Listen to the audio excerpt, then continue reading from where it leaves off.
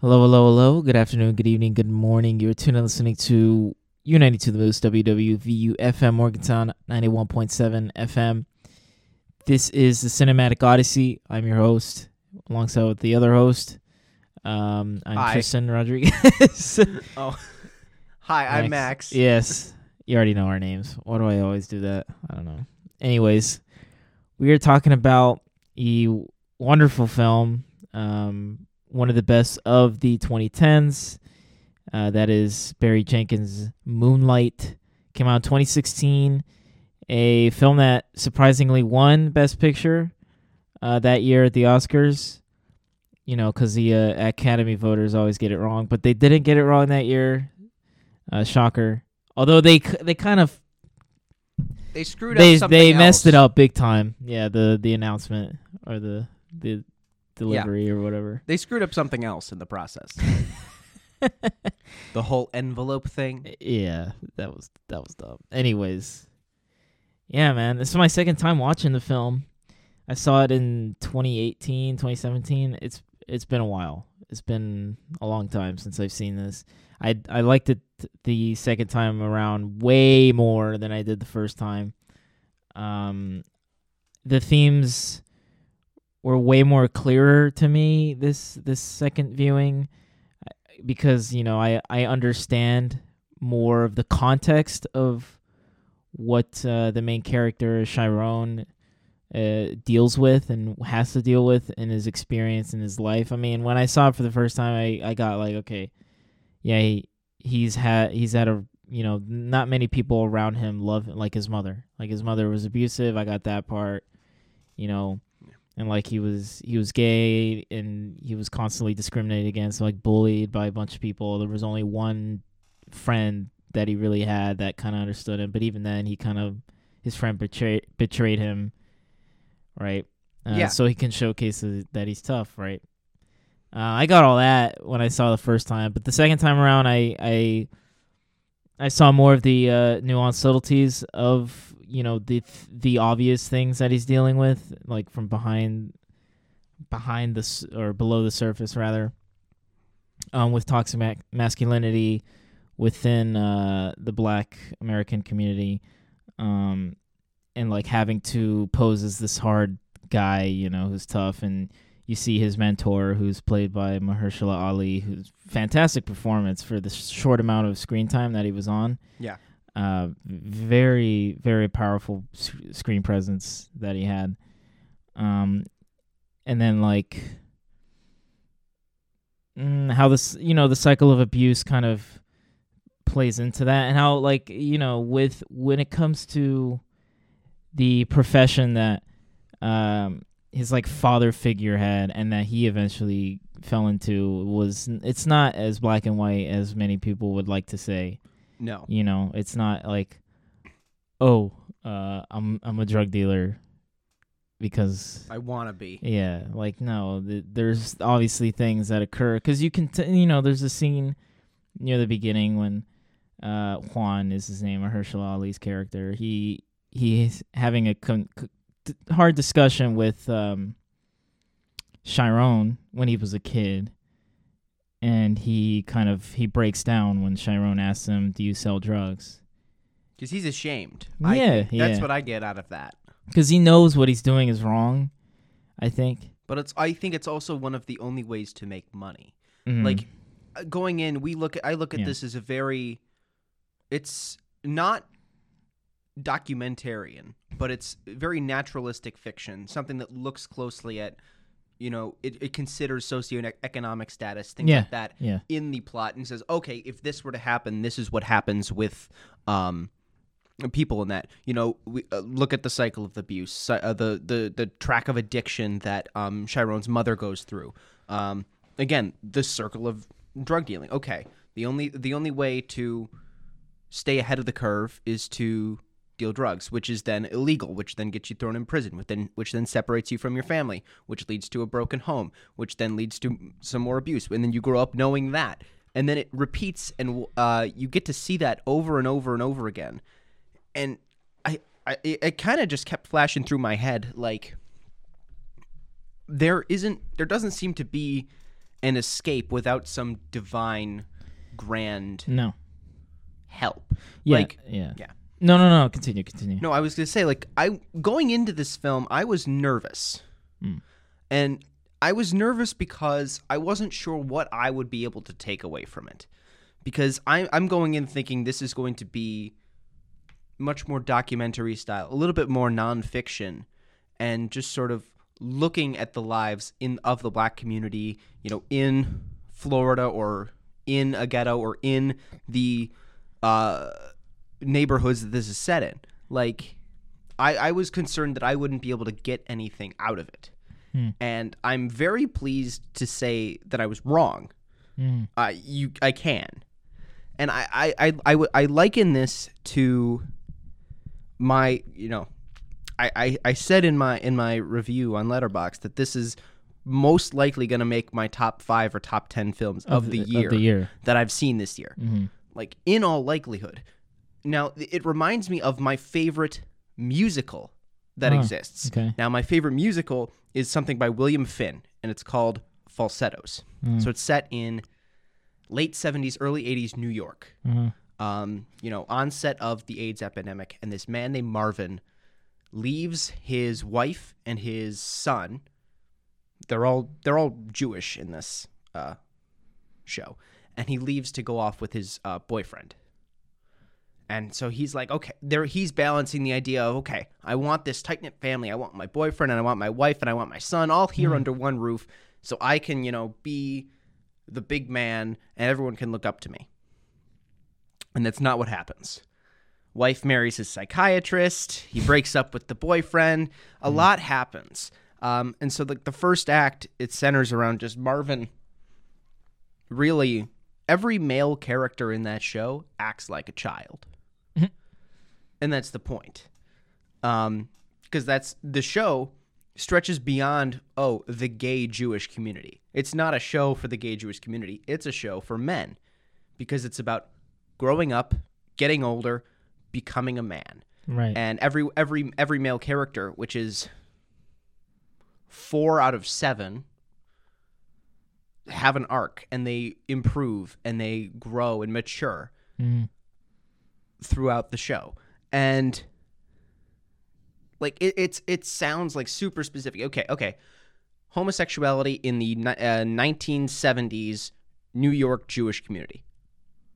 Now, I don't know about you, but I'm not a part of that community. So you go in thinking, okay, all right, we'll see this story, but like I'm not going to be able to take anything away from it. Right. Go into here. Okay, this is, it spans probably late 90s to 2000s, yeah. Oh, Moonlight? Yeah. Yeah, like 90s to present day, probably. Yeah. Thinking, okay, in the Florida black community and Atlanta black community. Yeah. Miami specifically. Yes. I'm not from Florida. Neither am I. I'm not from Atlanta. Neither am I. I'm not black. Neither am I. So, like, I'm going in thinking, okay, am I going to be able to get something out of this? And I did. Which I think is a testament to how well it was written, how well it was directed, how well it was produced. Because a good film could pick university... I'm going to really try to get that word right. Universally? Yeah, that one. It's... I'm not even going to try to say it right now. It picks it out really, really well.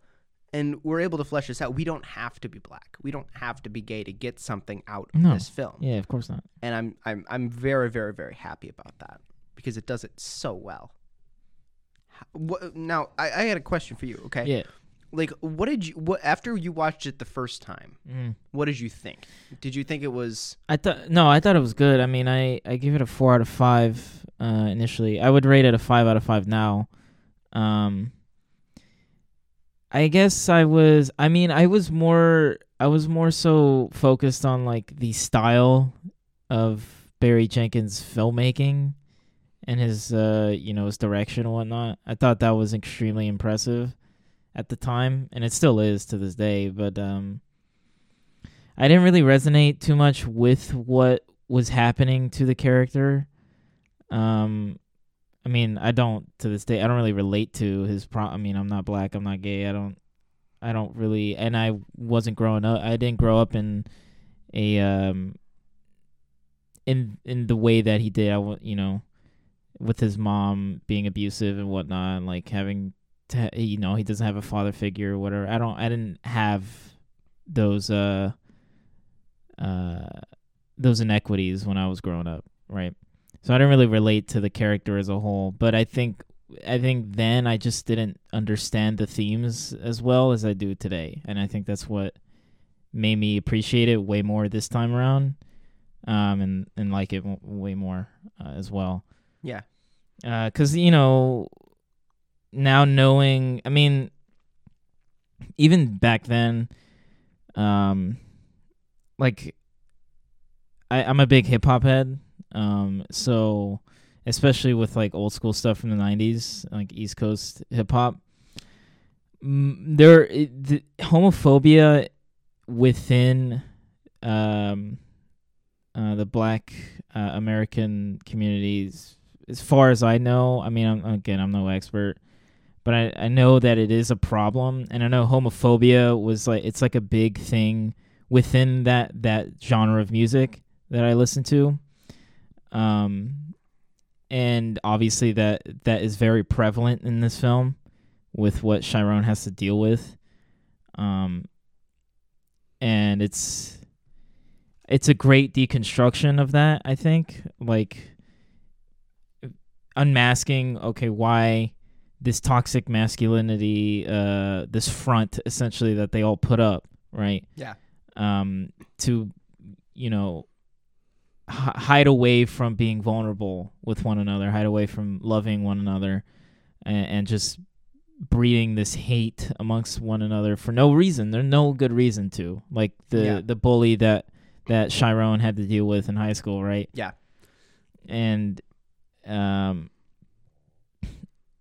like the kind of violent tension that was between the two of them in high school versus, as we're seeing right now, when they were kids, they were just kind of play fighting. It wasn't really anything. It seemed kind of innocent. But you're trying to tackle somebody. You've got that sort of mentality of you need physical strength. Yeah. Not just emotional strength, not just like power of will, but physical strength. Yeah, it's like this is how we show that we're a man, so to speak. It's not about being a vulnerable person, a human being, so to speak. It's kind of it's kind of like stripping that away. Yeah.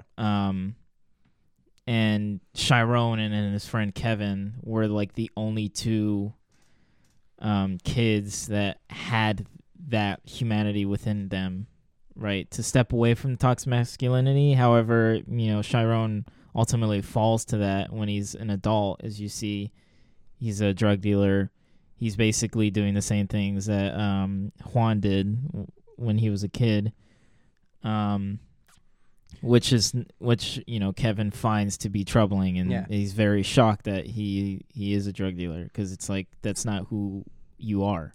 Yeah, I mean, you want to. I can get into this a little bit more too. You've got Chiron in high school, because we go through 3 phases of Chiron's life as he's growing up, and it's what he's called by the people that are around him. The first bit is little. So he's little.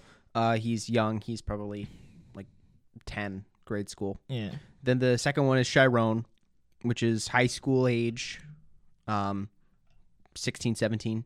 And then the third bit is Black, and he's an adult. He's probably close to 30. Yep. But the difference between parts 2 and 3, between Chiron and Black. Chiron in high school is tall, skinny, gangly. He does not exude that masculine figure. He is not. He doesn't look strong. He doesn't seem strong, and he gets picked on. And again, part of that is because everybody is calling him gay, dropping F slurs all over left and right. Yeah. I mean, he's got to basically prove that he is stronger, but he won't do it because he Yeah. doesn't fight. He's not that kind of person. Yeah. And he's also trying to suppress his sexuality too. Yes. You know, by proving that he's a man, he is not gay, he's straight. Which, I mean, he can't change that because he isn't. Yeah. You know. And then we go to Black. He is near 30, and he is buff as all hell. He's worked out regularly. I mean, there are shots of him putting that effort in. As a near 30-year-old, he's got muscles for days. Yeah. One of those picturesque, strong, visually strong people. Massive biceps, jacked shoulders, shaved head. No, it's not shaved. No, it's not. It's not buzzed. Okay. No, he has. It's short. No, it's very short. Okay. He wears a do-rag to get waves. Oh, gotcha. Yeah. No, yeah, you're right. Not completely shaved. You're right. But he's got that look now. Now no one's gonna mess with him. Because again, you're right. He's an intimidating presence. He looks intimidating, but he really isn't. He has the power. He's in that powerful position, like Juan was. Yeah. Where he's able to direct people here and there, but because he looks intimidating, people give him respect. Right. But he isn't really. Correct. Yeah. Because that's not who he is at his core identity as a person. Yeah, he wasn't raised to fight. No. I mean, every except for one instance, every scenario in which he's been either in a fight or in danger, he runs away. As a kid, the bullies are chasing him, harassing him. He runs and hides out in a drug hole. He doesn't necessarily run away from Kevin, his friend, or the bullies around school, but he takes the punishment. Yeah. He stands there and listens to the punish. He takes it. He doesn't fight back, but he doesn't do anything about it. He takes it.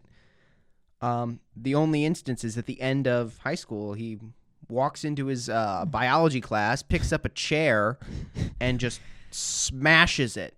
What was his name? It's Tyrell. Oh, okay. Or Tyrell. Smashes it into his back twice.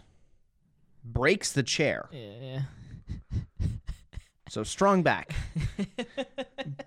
But that's the one moment where we see real physical aggression coming from Chiron. From Chiron, yeah. Because he's had enough. He snaps. He's like, I'm done. And of course, he gets arrested. Yeah, of course. Because before, the scene before, Kevin and him share a special moment together on the beach. Yes. Where, for one instance of the two, where Chiron is actually understood and he's connected with another person other than Juan or Teresa, or his mom at the end. Because the sequences in the beginning and the middle of the film, we see Teresa and Juan, who act as surrogates, mother and father to Chiron, because again, he has no father in his life. We don't know if he's dead or in jail. I guess it's implied that he's either dead. I don't know. It's not really made clear, but he's not in the picture. Yeah. And then his mother, who we see when we first see her, she seems to be a pretty responsible woman who has a job. She's pretty secure. She's a nurse. Yeah. And she's mad that Chiron is with this type of guy, Juan, who's she can clearly tell that he's a drug dealer or whatever. Yeah. By the way he dresses, the car he drives, exactly, whatever. But Chiron doesn't really speak, in the film as a whole. No, he's very quiet. He's very quiet. He's a man of few words. And it's hard for the characters to get him to say anything at all. Right. It really takes a lot of effort for them to make him say anything. Right. But regardless, I mean, Chiron goes back to Juan and Teresa as like refuge, to away from his mother, because we find out that his mother is a drug addict. Yes. And she falls into prostitution because of the drug use. Yeah. She's no longer able to work at the hospital. Yeah. So she then falls into prostitution. Yeah. Which is, fall from grace of strain on the family, strain on the house. Yep.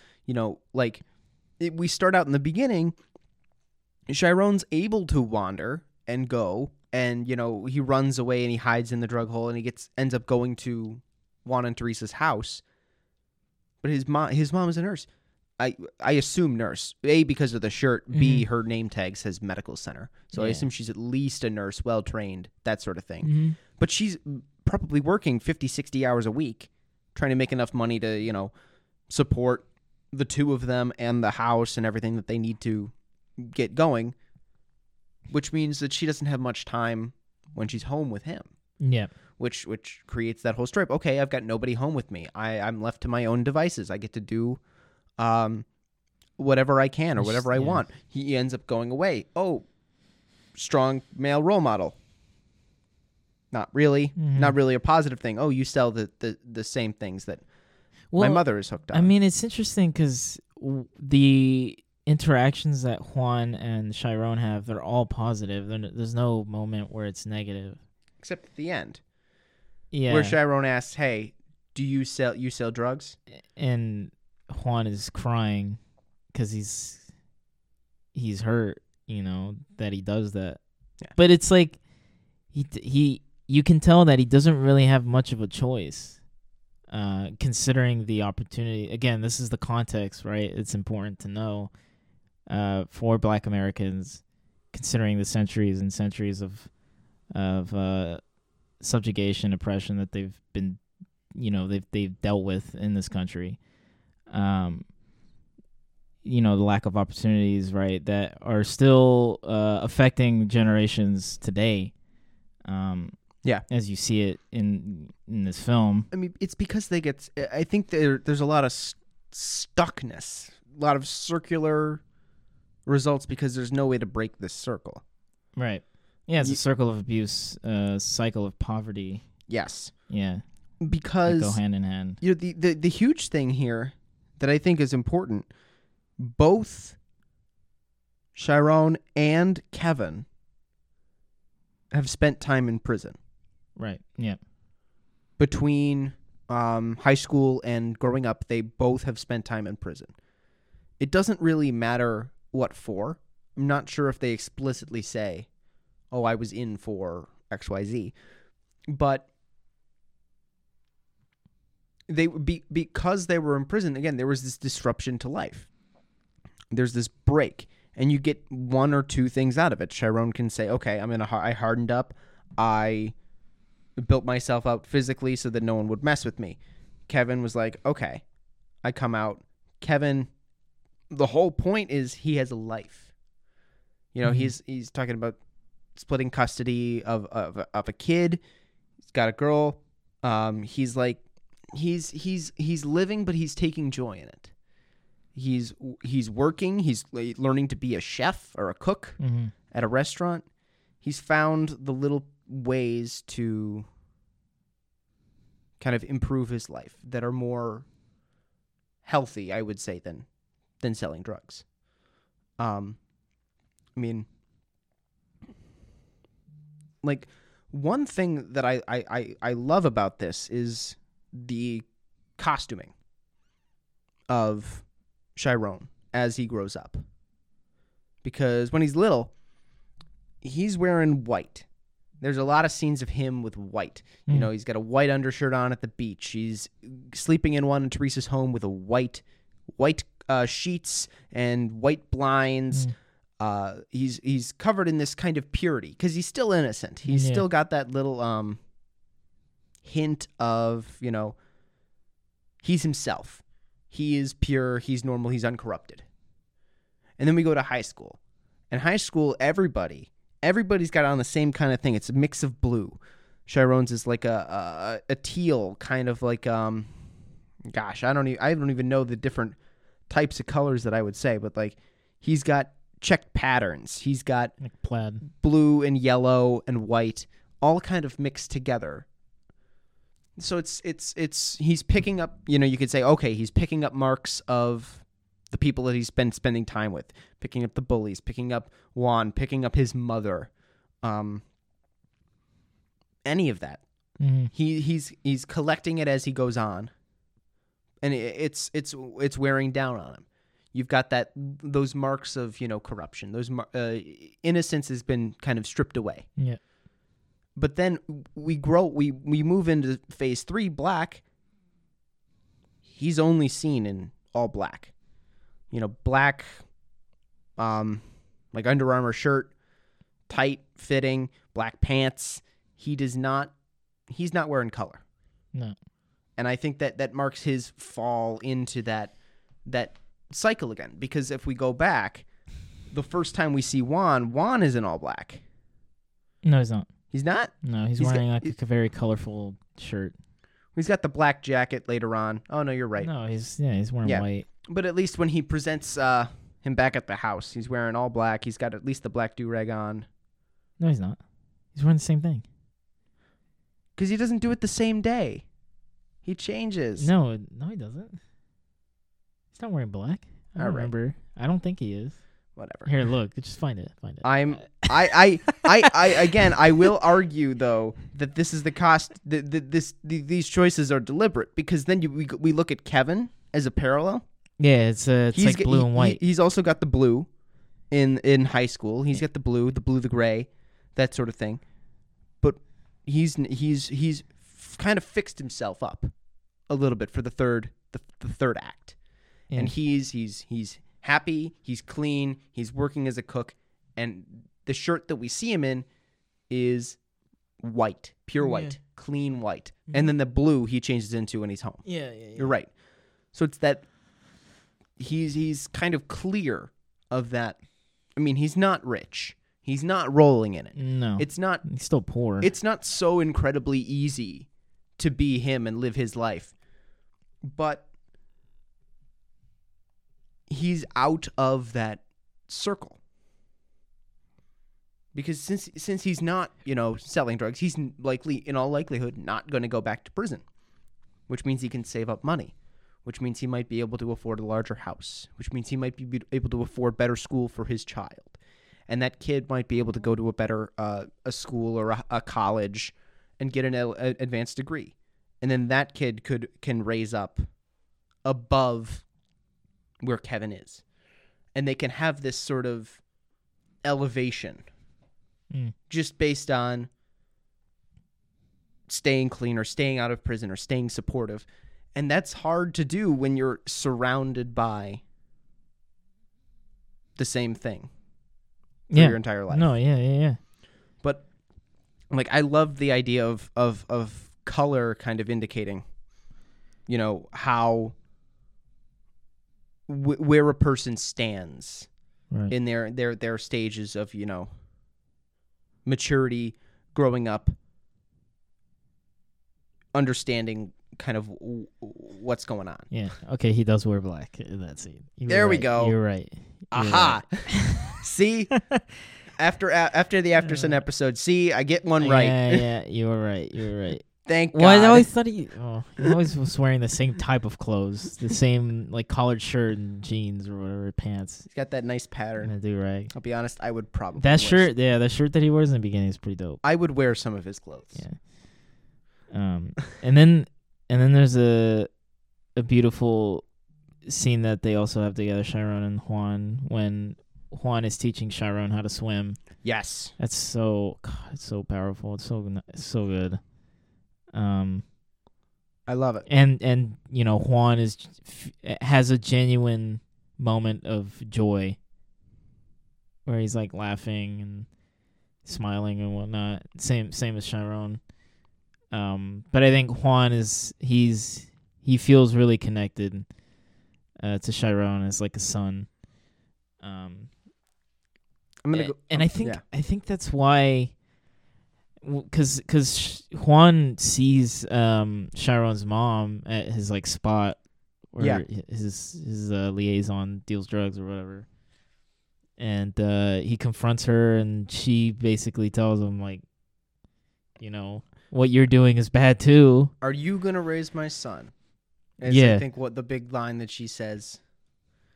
Because oh my goodness. Yeah, because she's like, you know, you're just as bad as I am. Right. Yeah. And you think you're better than me? And then she says, "Don't give me the poor excuse. Like, hey, I gotta get it from somewhere." You know.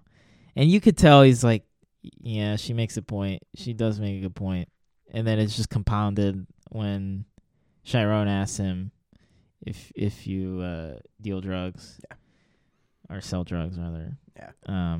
It's tragic. It's tragic because it's like obviously Juan probably, if he had the choice, he would definitely do something else. You think he wants? You think he doesn't want to deal drugs? He clearly doesn't want to. He doesn't like it. Yeah. Growing up, he definitely wasn't like, hey, Mom, I'm gonna Dad, be a drug dealer. I want to do this. Yeah. You think every person in the world's like, yeah, I want to be a drug dealer. Like, yeah, I want to be Pablo Escobar. Like, no. I don't think people want to. I think people get sucked into the idea, and or they do it out of necessity. Yeah, they do it. Yeah, they do it out of necessity. That's exactly why. Some people work at a gas station. Other people end up selling drugs or supplying drugs. Yeah, providing that kind of influence. Because they're poor. They don't have the same opportunities as other people in this country, you know.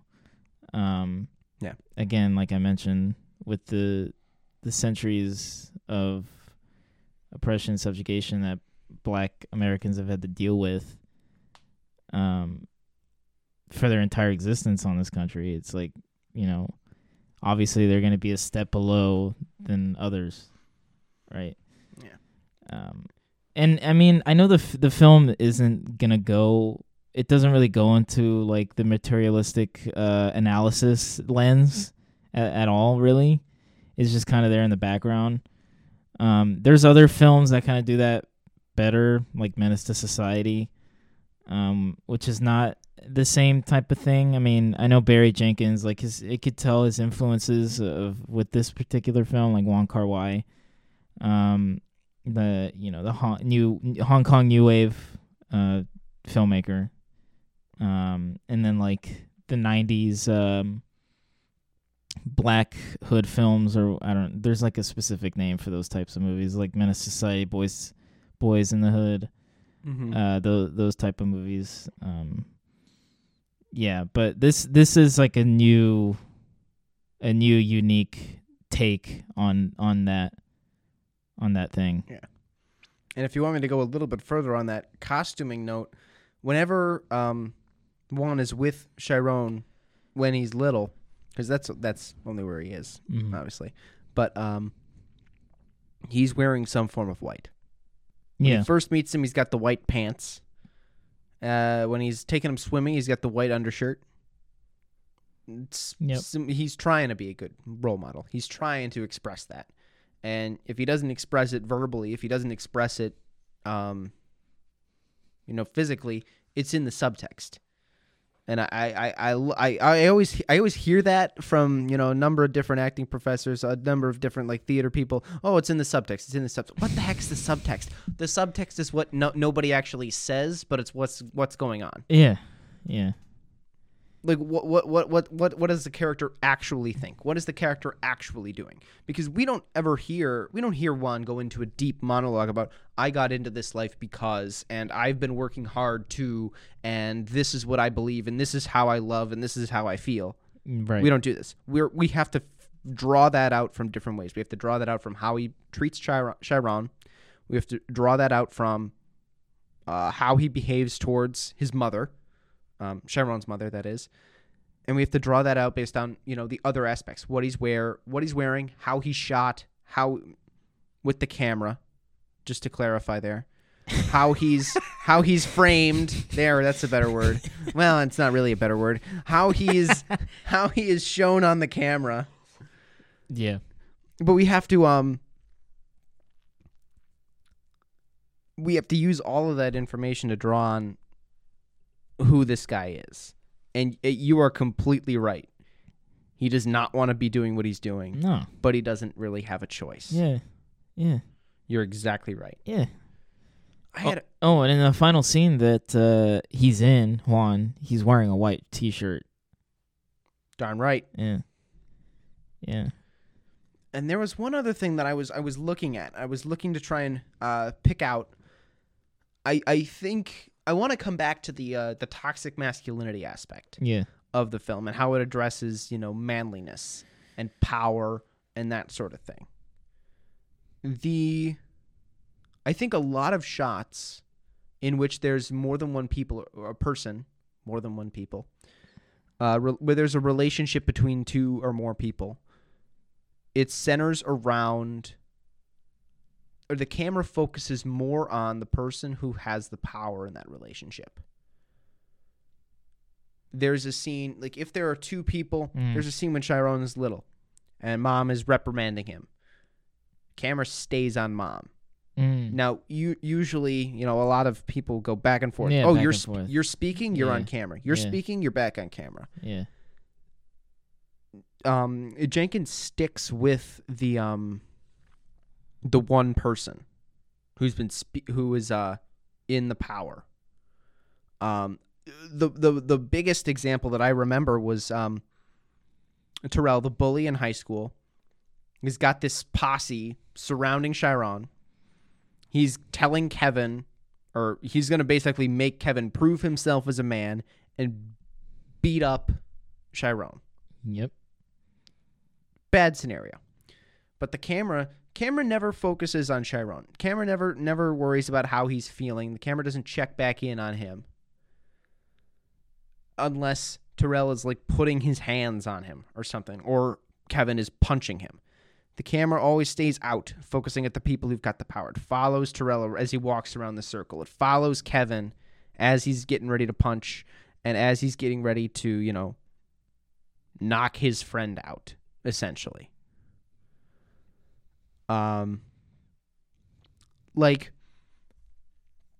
think it does an excellent job of, because that's one of those subtle ways that we tell you, hey, by the way, this is what it's really about.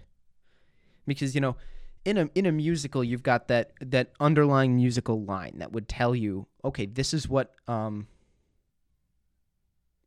they're really meaning. This is what they're really saying. Oh, this is that motif from earlier where he says he wants to be free. Oh, he's not saying that with his words, but he's lying. Because characters lie, but the music doesn't. Yeah. That's what's cool about musicals. Watch a musical once in your life, Tristen. Damn. I have. Okay. I have seen one. All right, cool. I've seen multiple. All right, cool. Umbrellas of Cherbourg from Jacques Demy. Come see every line is sung. Ooh. It kind of gets a little annoying, but anyways. Continue. All right, fair enough. And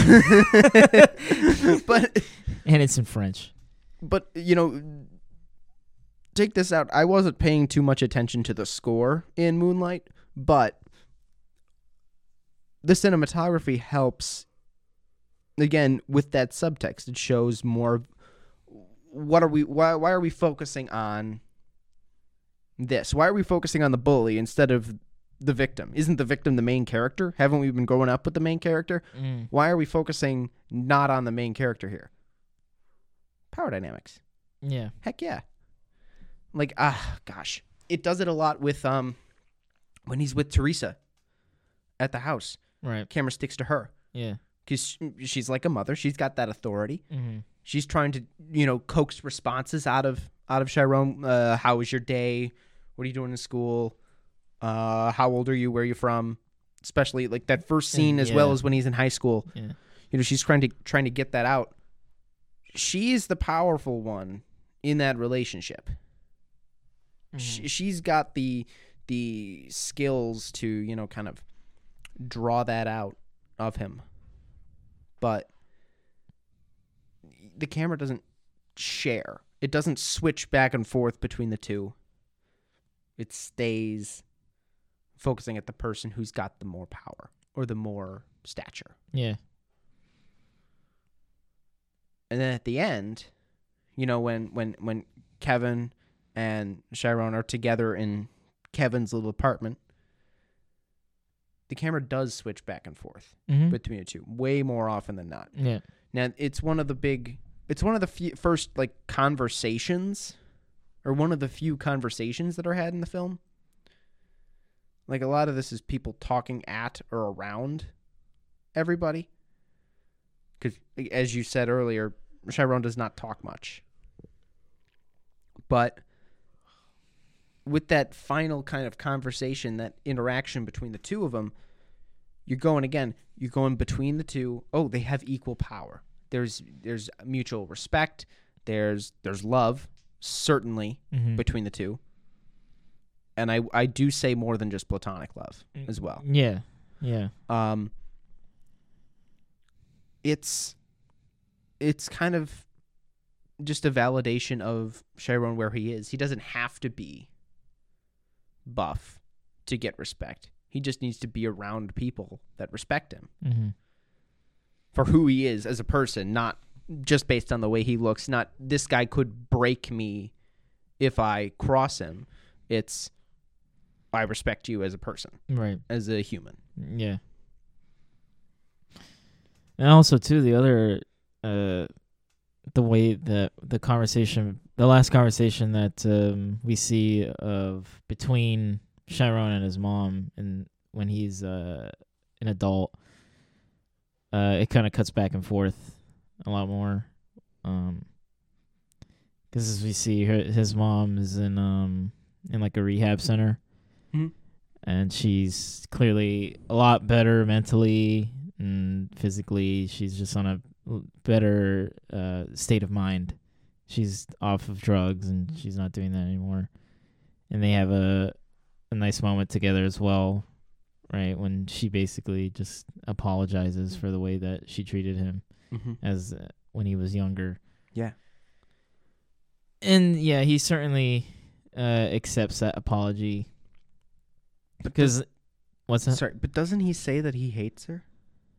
No, she says that you're allowed to hate me, or you're like.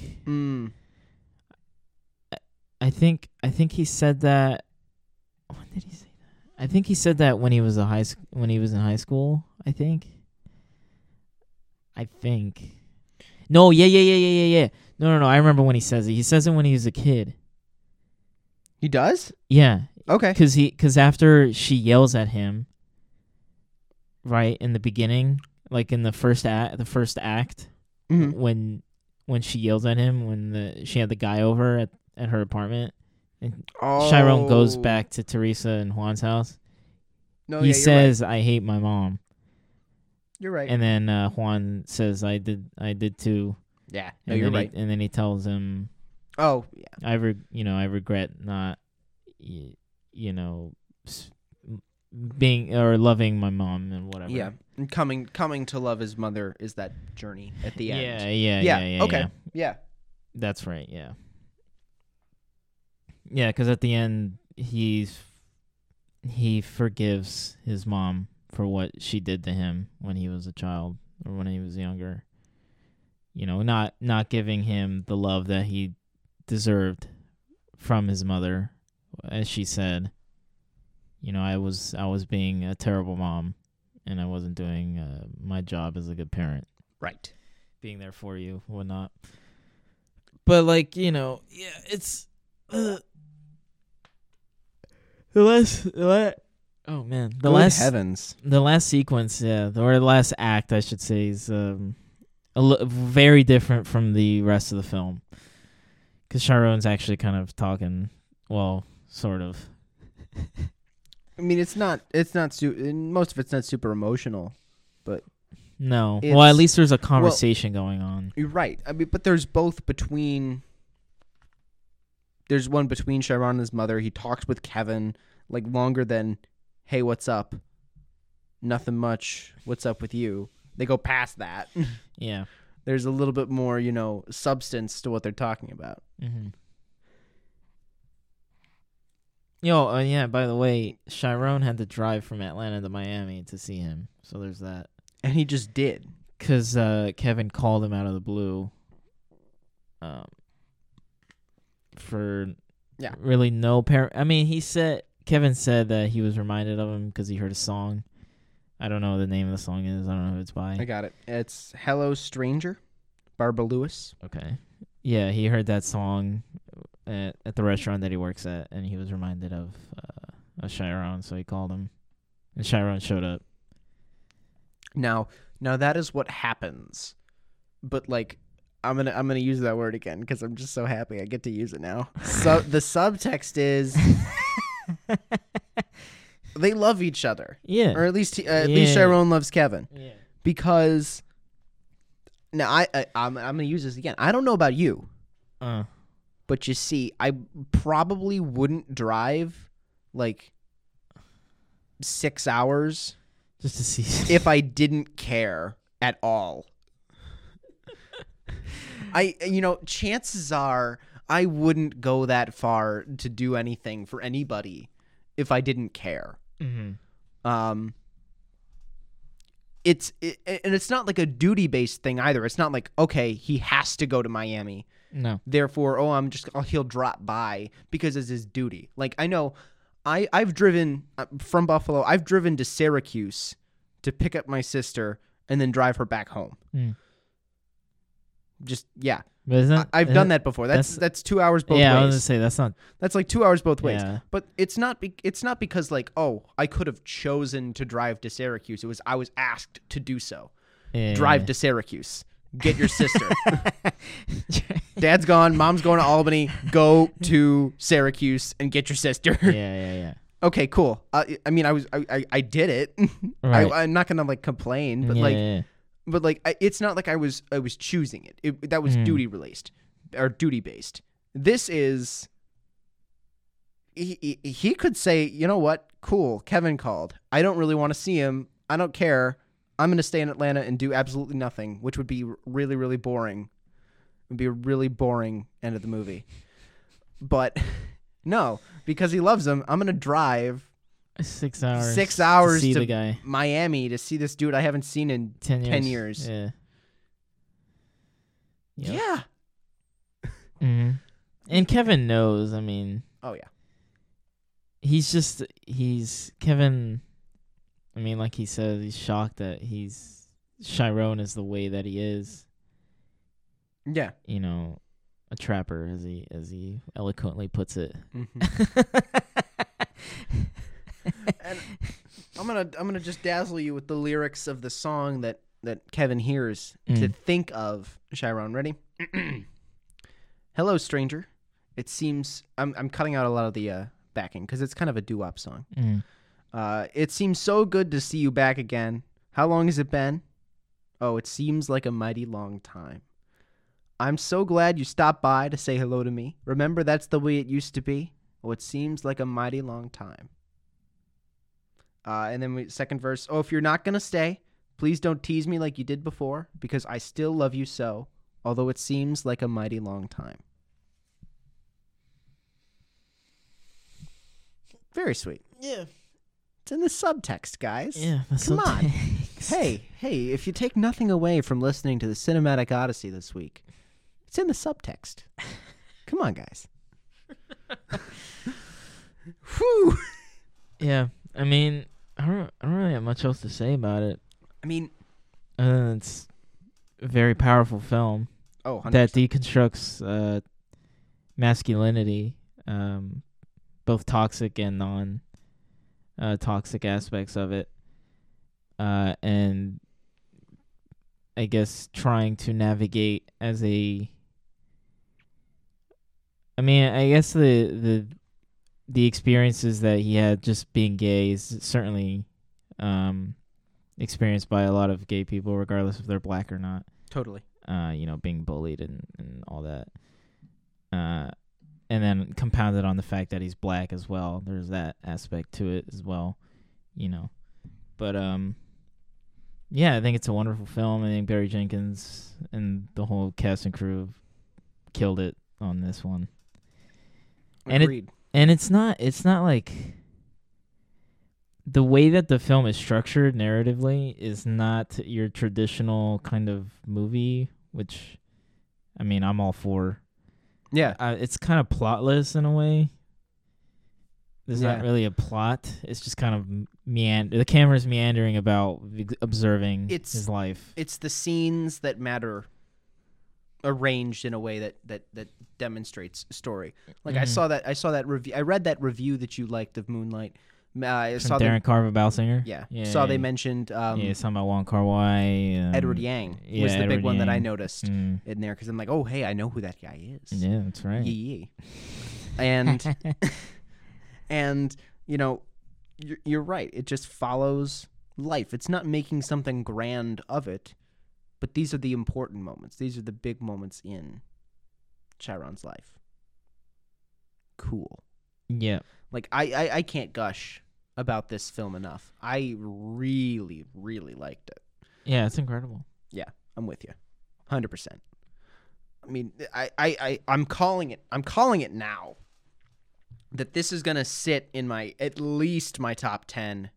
I don't know what I'm going to see the rest of the year, but this is sitting for sure like in my top 10 of the year come December. Like, I would put money on that. I think it'll be hard to beat this, frankly. Okay. Like, I was impressed. Again, it's the same thing. Like, my favorite musical follows this kind of exact same pattern. Mm-hmm. So, like, it's that setup. It's that thing that, ooh, I'm bound to love it because it's, okay, we're gonna make these really, really specific details about this one person that most people can't really relate to at all because not many people are all of these things at the same time.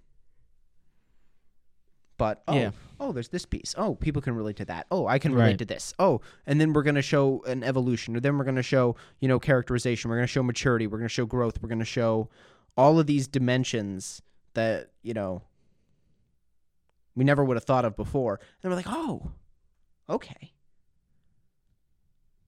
And then I love it, and I'm so happy. Mm-hmm. And if there were a film of falsettos, I mean, there's a pro shot of the musical revival from 2016. I would say, hey, Tristen, want to watch falsettos? It's a good musical. Wait, it's a film or is it a play? It is a musical. But it was professionally shot for PBS in 2016. Oh, I see. So it's HD. Think of when Hamilton, when you say musical, I'm thinking like a film. It's performed on stage. Oh, okay. So they're doing it live. Yeah. Live. Do it live. Yeah, but like, those. Gosh, I've got a lot of recommendations for the listeners this week. It's all in the subtext. Watch falsettos or listen to falsettos because it's mostly sung through. So if you just listen to the cast album, you can get most of the story. I mean, it's good to watch it too. Right. And you know what? I'll watch it with you. You know what? Here. I'll just go around to everybody who wants to. Just let me know. Go to odyssey.of.cinema on Instagram. Let me know if you want to see falsettos because I'd be happy to watch that again. Yeah. Seamless transition. By the way, with it being with us approaching the Academy Awards, I've been knocking off a ton of films on my list to go and see them. I've been what I'm going to try to do is rate them every Saturday. What I've seen. Okay. What I've seen in the past week. I see. And be like, okay, this was good. This was subpar. This was abysmal and torturous, and no one should ever watch Blonde on Netflix again. I don't know why you watched that. It was mostly for Ana de Armas. She's nominated for Best Actress, so I'm like, okay, let's go in there and see it. And she does a great job. Her voice bothers me. Like she doesn't sound it. It's not an impression. She's not doing an imitation of Marilyn Monroe, which is nice, but. Yeah. The way that she was directed to keep her voice, no matter when she's speaking, it always sounds like she's trying to seduce whoever she's talking to. It doesn't sound confident. It doesn't sound bold. It doesn't sound strong. And if I looked up past clips of how Marilyn Monroe speaks, spoke like a person, like a regular like person. she could speak strongly. She spoke with attitude and power. I mean, they used dubs over of her singing. She sings stronger than she speaks in this film.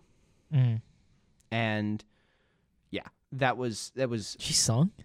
Well, no, they like shot. It was basically like reshooting her music video for Marilyn Monroe. Marilyn Monroe actually sung. Yes. Oh, I didn't know that. You ever heard the song "Diamonds Are a Girl's Best Friend"? No. She's sung a version of that. Oh. A kiss on the hand. Because I know that's not what she was famous for. No, she was a model.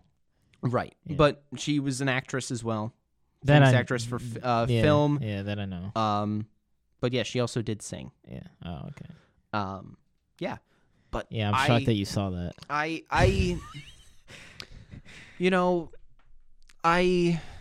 I don't regret many things in life. I do regret that. Yeah, I don't know. I mean, I guess I'm different. If I know that's something I'm not gonna like, I'm not gonna watch it. Well, also, let's unless it's like The Room or something, or Cat in a Hat. How dare you? Cats 2019. No. Saw that in theaters. I can't believe it. Why'd you watch that? Because I could. Why would you waste your time? No, but think of it like this. I'm saturating my palate, right? I need to know. Yeah, you need to know what bad film looks like, so you appreciate better film more. You know what's funny? That whole attitude. You know what's funny? I watched Blonde the night after Moonlight. So like less than 24 hours after finishing Moonlight, a movie that I absolutely loved, gave 5 out of 5, and like bam, I watched Blonde and thought, dang it. Yeah, you're like, dang, I wish I was watching Moonlight again. My just sound effect sigh. Exhales heavily. That's on you, my guy. That is on me, but you know what? I got through it. I made it. It's like willingly watching an M. Night Shyamalan film. That's not The Sixth Sense. I'm just gonna leave it there. I'm just gonna. Oh, you're an M. Night Shyamalan fan? No. Okay, I was big old sigh. Yeah. Oh boy. I do want to say one more thing just about the stuff that I saw this past week. That was fun. I want to shout out again just for fun, Stephen McKinley Henderson. We've talked about him before. He's in a lot of movies that yeah. I know exactly what you're talking about. That's the reaction he gets a lot. I was watching Causeway with Jennifer Lawrence and Brian Tyree Henry. He's fantastic in that. I do really like his performance. But you know, I just hear this guy's voice in the doctor's office with Jennifer Lawrence, and I'm like, I know that voice. And he turns around and I gasp and I'm like, oh, it's him. And I was so surprised because I didn't know he was in it. And I'm like, okay, this is cool. This is really cool. And I'm watching his performance, and it's really, really great. Really, really subtle, which is so solid. But the entire time I was watching the movie, I was like, this could just be a play set in a mechanic's shop. No. We'll collaborate with Play to Z and have, Justin say, oh, we're going to set it in one location. Like, I got to watch 12 Angry Men. That's a classic that I need to see. Have you heard of that film? Oh, I have. Okay. And then it's a bottle. And then My Dinner with Andre. Have you heard of that? I've not. Oh, okay. Yeah. Oh, yeah. There we go. But The Fifth Sense? The Fifth Sense? Or wait, no. Fifth Seal. The Fifth Seal. Not Sense. Seal. Six Senses, 5 Seals. The Fifth Seal. That's a film that I want to see. Okay. What are we watching next week, though? Oh, I don't know. Magnolia? Yeah. You want to coming? I'm gonna send it to you. You can do the promotion. We'll We're not going to edit this out because I'm planning it, but coming next week on the Cinematic Odyssey. Yes, it is Magnolia. This was a film that I recently watched, like last year for the first time. It's a Paul Thomas Anderson film. I mean, you already know how I feel about my guy, PTA. He's one of the GOATs. This was his third film of his career. It came out in 1999 or 98. 99. Came out in 99. It's an anthology work, so essentially it follows a lot of different characters. It's quite long. It's about 3 hours. And it's absurd. So it's a little absurd. It's not really like many of his other works in that sense. Some of the characters all of the characters have their own little quirks. I mean, Tom Cruise plays a what would you call it? A pickup artist incel motivational speaker guy. His character's hilarious. Didn't know where you were going with that. It's like you're on your own. And he has daddy issues. Spectacular. Yeah. It also has the late Philip Seymour Hoffman in it. Julianne Moore's in it. Nothing to sneeze at. William H. Gacy, I think. Macy? Gacy? Macy. Is it Macy? Macy. William H. Macy? Whatever his name is. But either way, I mean, it's PTA. It's a freaking masterpiece. Okay, maybe it's not a masterpiece, but it's 5 out of 5 for me. It's incredible. One of his best works. And, yeah. That's next week. Watch it before the episode next week, please. You will not be disappointed. At least that's what he says. Whatever, man. We're whatever, bro. We'll probably have a guest too. Ooh. Yeah. Special guest Declan. If you on the show. If you'd like to be a special guest or request a movie for us to discuss on the Cinematic Odyssey, reach out to us at odyssey.of.cinema on Instagram. What? I said sorry, Griffin. Like, yeah. Yeah. Because he texted me, skin him a rink? No. I'll add the disclaimer on the end of that. The Cinematic Odyssey reserves all right to decline your request. Yes, yeah, we do. Also, it works around our schedule, not yours. Yeah, that's true. We are so sorry, but we are unflappable. No Marvel movies. I feel like that kind of... They get the vibe. They know. Yeah, no They Marvel know what they're movies. doing. What do you mean? Gotta see Ant-Man and the Wasp, Quantumania. Bruh. Or Cocaine Bear. No. Kind of want to see that.